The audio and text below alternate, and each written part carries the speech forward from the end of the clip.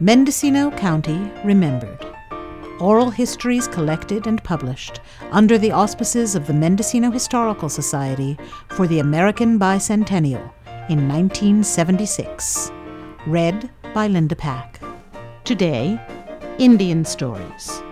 First, from Laytonville, Ed Downing, born 1901.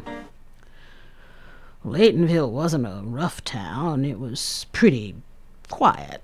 But they would have trouble on the reservation every once in a while when the Indians would have a little too much whiskey. One time one Indian cut another Indian across the abdomen and just let his entrails hang out. And the people around there took him and washed the wound and cleaned it up and sewed it back up, and he survived. He must have been a pretty tough Indian. Old Cabacer Jim was his name, Jim Cabacer. Then one time years ago, the Indians come in from the east, and they stole a lot of horses in the valley. Well, the folks got up a band of men and tracked the Indians all the way from Eel River, and they caught up with them where they were camped. They caught them on Bloody Run Creek. And that is how the creek got its name, Bloody Run, because they said that the river in that creek was just red with blood for miles down there. There was a bluff there, and the people were shooting the Indians as they went over the bluff, and they would fall back into the stream. No white people were killed, but there were about 15 or 20 Indians, I think. Well, the Indians had driven off with all the horses and shot arrows into the milk cows' bags just for meanness.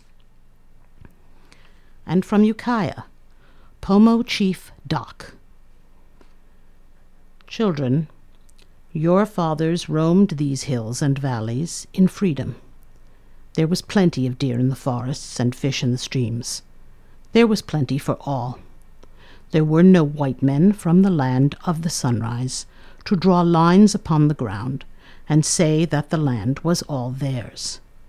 The white man says all you can see is his. We, brothers, know that this is not true. But we cannot dispute with the powers that are against us. We must submit. Who has driven the game away? The white man. Who has taken our lands and made slaves of us? The white man. When the long rain comes, we will be hungry. Does the white man care? The white men are as the trees for numbers, but we are few. Be patient. For though our people vanish as the sea fog before the morning sun, we must not complain, for the Great Spirit fights for the pale face. Our freedom is gone. Let us accept our fate as only brave men can. The white man says we must not steal, that we must not steal a blanket, that we must not steal a coat. You must not steal at all. But he has stolen everything from us. And from Potter Valley, Harry Hopper. I think this is a little out of my line. This is something that I wasn't cut out for. I always considered myself a better listener. But this little story is one that has always puzzled me. We had here the oldest Indian that I knew. Now, that was back in the 19th century yet. He was really, I thought, an old man. Of course, I was a little shaver, about 5 or 6 years old, but I remembered him as an awful old-looking Indian. He hardly had any teeth, and he wouldn't sit in a chair. He would sit on the corner of the porch. Now, I was little enough to be a little bit scared of what they called wild Indians, so I hung on to my mother's apron and listened to this story. I heard him tell it twice. He'd take a stick and break it up and put it on the porch beside him, break it up in 5 pieces.